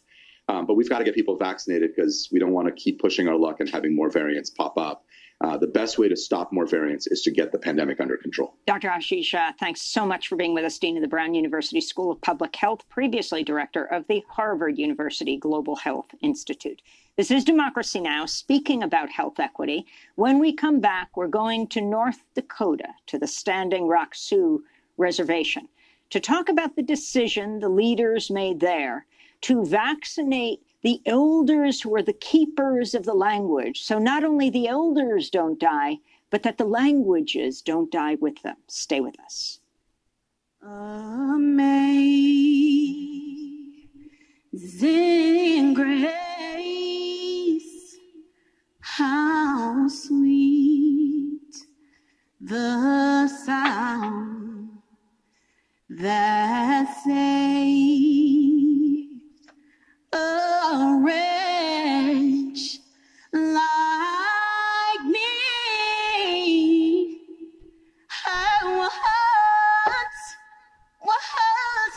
lost, but now I'm found. Was blind, but now I see. The Lord had promised good to me. His word, my hope secures.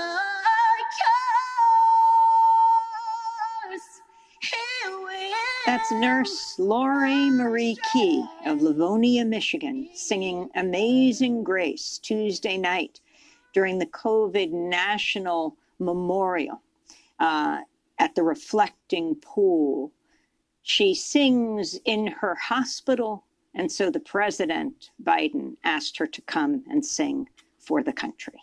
This is Democracy Now!, democracynow.org, the Quarantine Report. I'm Amy Goodman.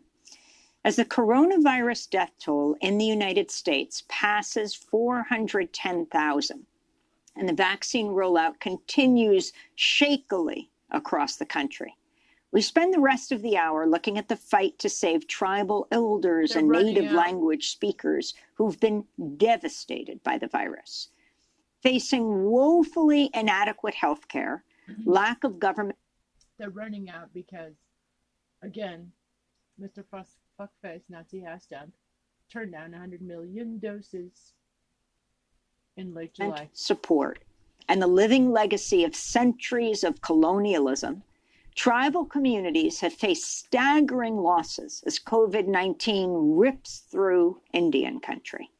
Native Americans have died at least twice the rate of white people across the United States. Pillars of tribal communities have been lost along with their knowledge of native languages. Jason Salzman, a spokesperson for the Muskogee Creek Nation, told the New York Times the losses were akin to a cultural book burning. To combat this crisis, the Standing Rock Sioux tribe has prioritized elders who speak the Dakota and Lakota languages to receive the COVID vaccine. This is Tribal Health Director Margaret Gates speaking in December. We had met with tribal council, and at the request of leadership as well, we added in the 65 and older and fluent speakers to be sort of first in line, because usually they will come down in the sea, but we bumped them up to the top because they are our most important asset to our tribe and our people because of the language. For more on this critical issue, we're joined by three guests. In Bismarck, North Dakota, Jody Archambault is with us. She's a citizen of the Standing Rock Sioux tribe and the former special assistant to President Obama for Native American Affairs for the White House Domestic Policy Council.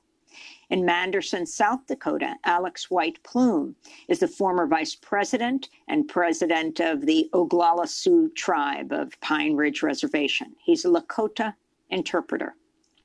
And in Standing Rock, North Dakota, Nola Taken Alive is a member of the Standing Rock Sioux Tribal Council. Both of her parents recently died of COVID-19. Her father, Standing Rock Sioux elder Jesse J. Taken Alive, was a fluent Lakota speaker and an ardent defender of the language spoken by only 2,000 people. He was just 65. We welcome all of you to Democracy Now! Nola, our condolences on the loss of both of your parents. If you can talk about them with us, share their life stories. Good morning. Thank you for having me on. It's my pleasure to speak about my parents. But first of all, I want to send my condolences out to those people who have also lost family members and relatives and loved ones to this ugly virus. But it's my honor again call it what it is, to speak about my parents. And I want to say that my parents were very humble people, and to be able to speak about them, I will try to do my best. My parents, I lost my mother in November of 2020, and about a month later, I lost our father to the virus as well. They played a very important role, not only in my siblings and our family's lives, but also to the entire community of Standing Rock. And, those would also say how important my dad's role had played in all of Indian country and all of probably North and South Dakota, with his wisdom, his knowledge of the Lakota language, of treaties, of humanity, just the human issues of, that my dad would bring to the forefront, especially about healing. And my dad was the hugest advocate of not only the importance of being Lakota or understanding, who we are as a people and the huge losses that we have suffered since, time immemorial. But, he continued to believe, and even to his last breath, people will label him as a spiritual warrior, which he was. Both my parents were.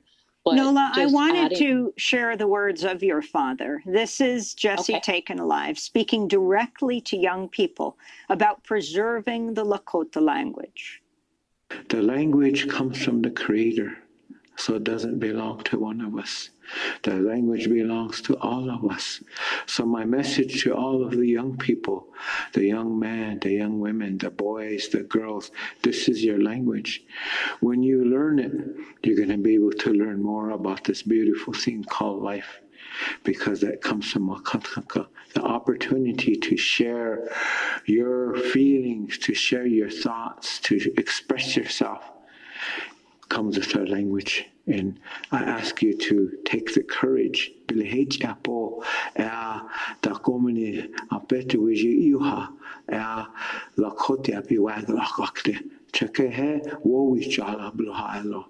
I believe that there will be a day that all of you will talk. That iotaha dona we chinchala wia. He dona we koskala kana wia. Dona apetu nji nija wakanje we chalo hakte.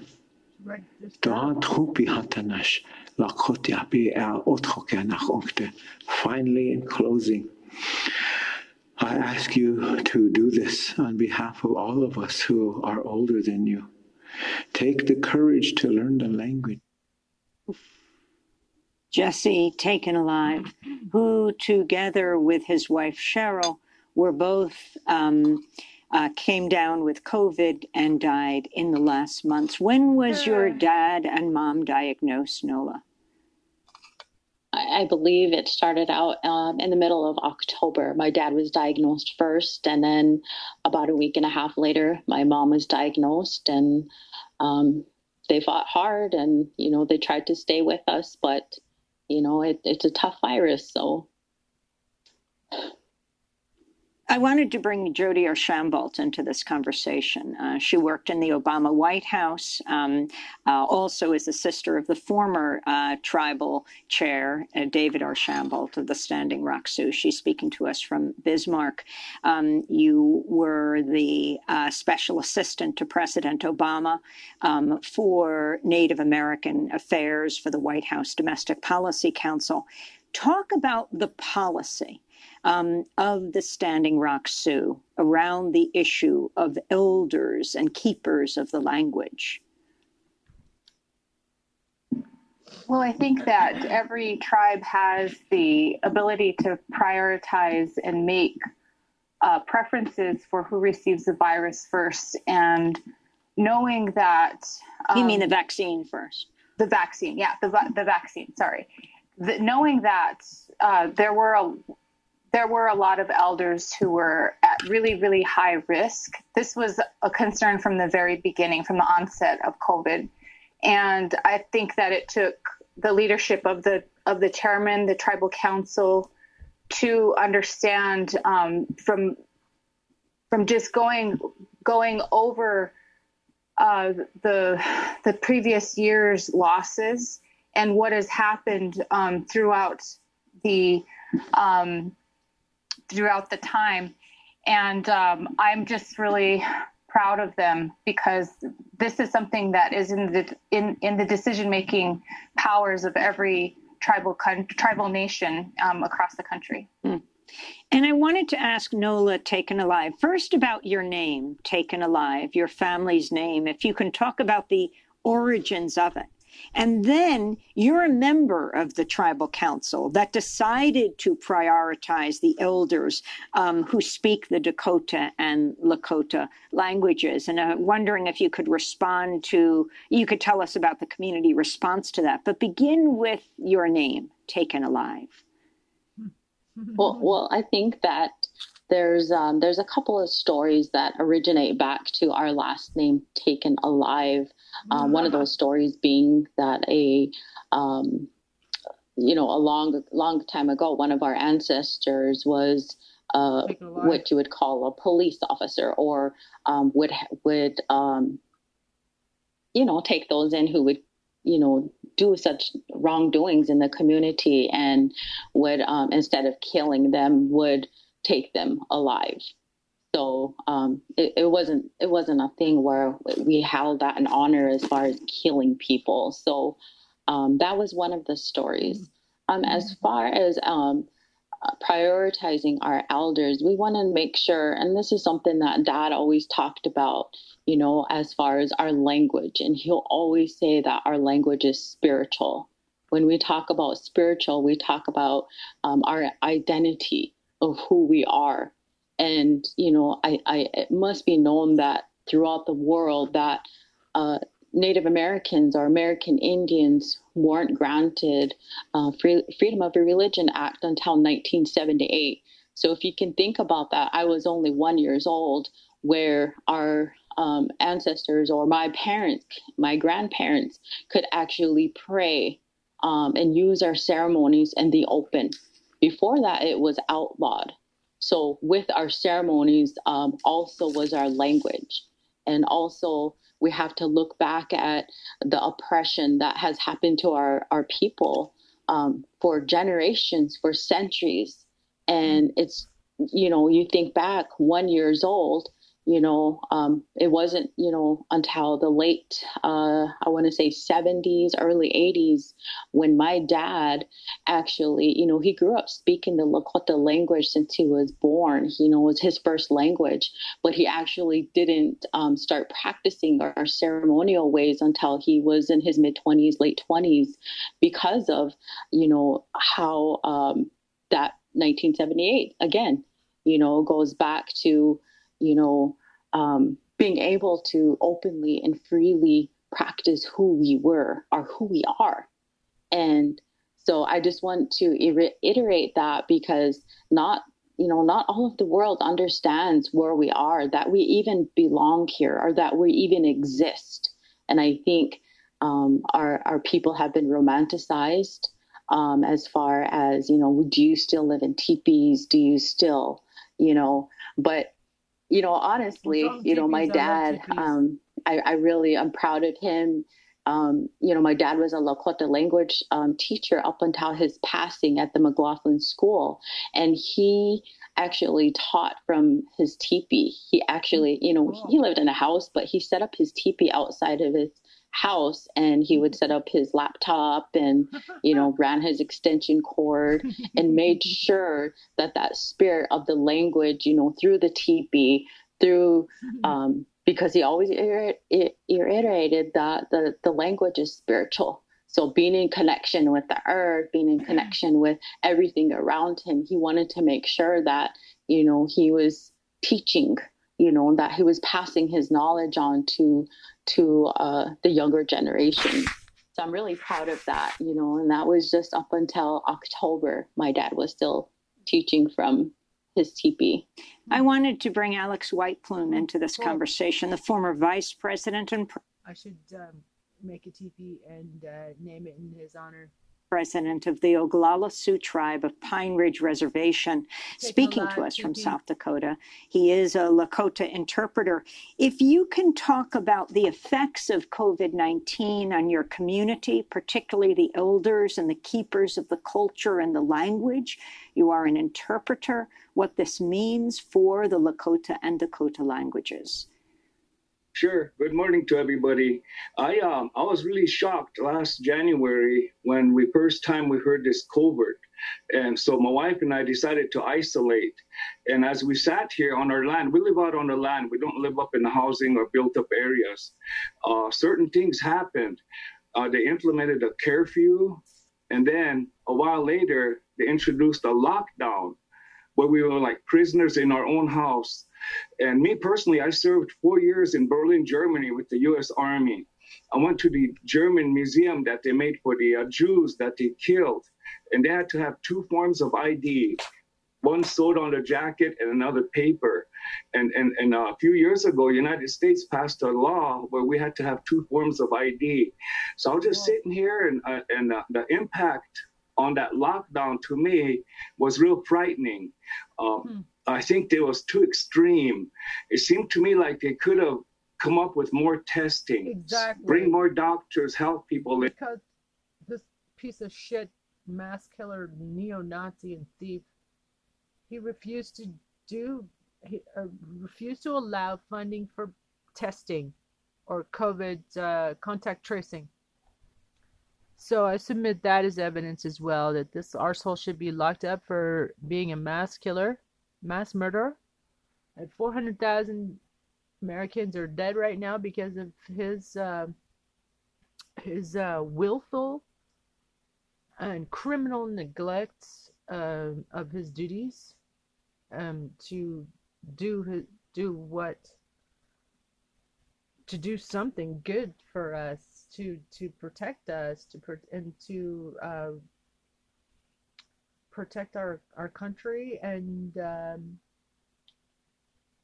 protect our Constitution. And this guy was like, he was not a bull in a china shop, more like a steamroller in a china shop. the effect he had, man. People in and go house to house and test everybody. And if someone's sick, isolate them there. But instead, we were locked down like we were in prison.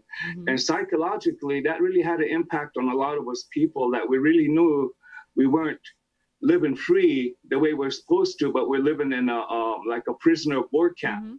So it was really had a. And this piece of shit Nazi, that's what he wanted. He wanted us to be all in lockdown. We can't go out. We can't socialize. Nobody can, no dating. Just stay at home. While they're out and just partying it up and having a, time of a fucking lifetime. They would go to another town or state that didn't have, or that had a Republican governor, and no mask mandates, like douchey, and they just party their ass off there, and then spread it around and stuff, start creating mass super spreader events. So call Congress too. Hey! Get out of there. Hey, go the other way. Get. No.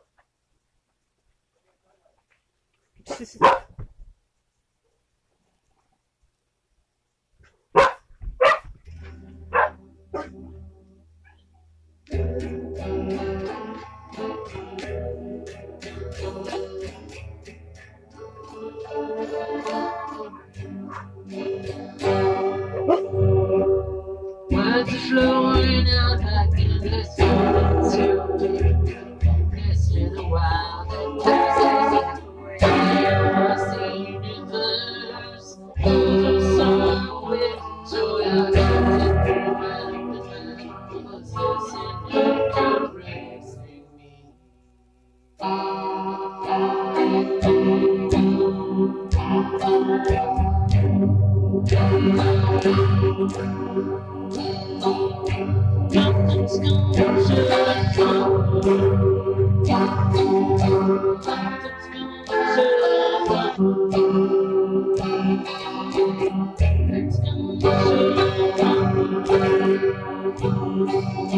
Nothing's gonna change. Words are flowing out like endless rivers. Across the universe, go somewhere to untainted possessing and caressing me.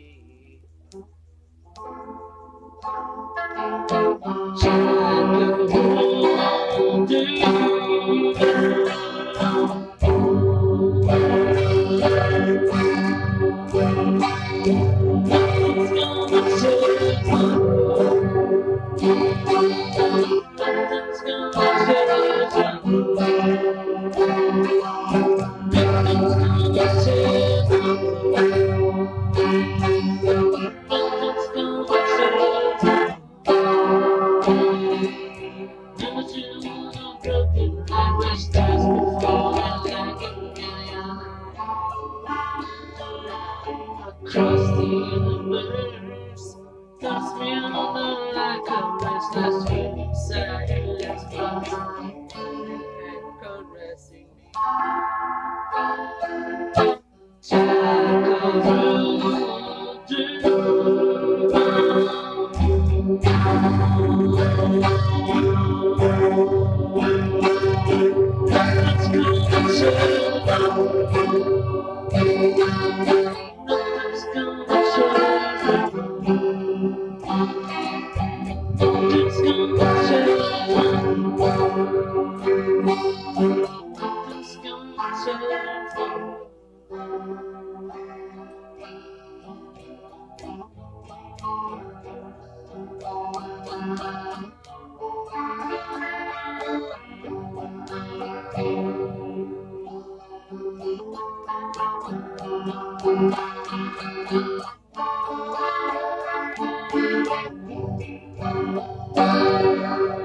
Child,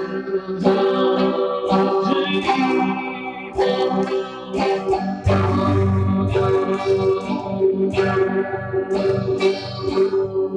gonna change my world. Nothing's gonna change my world. Nothing's gonna change my world.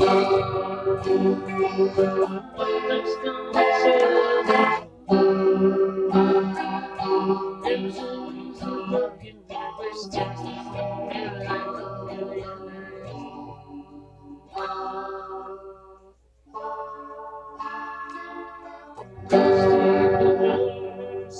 Touch me under like a restless wind into the let's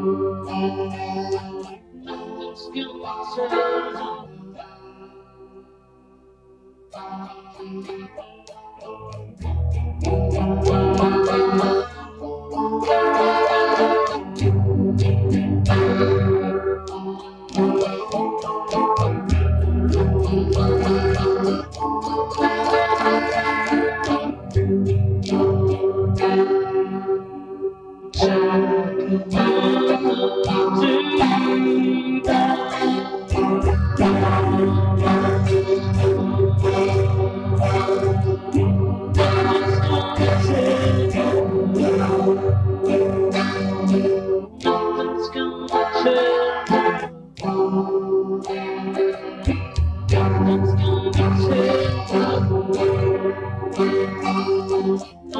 gonna change.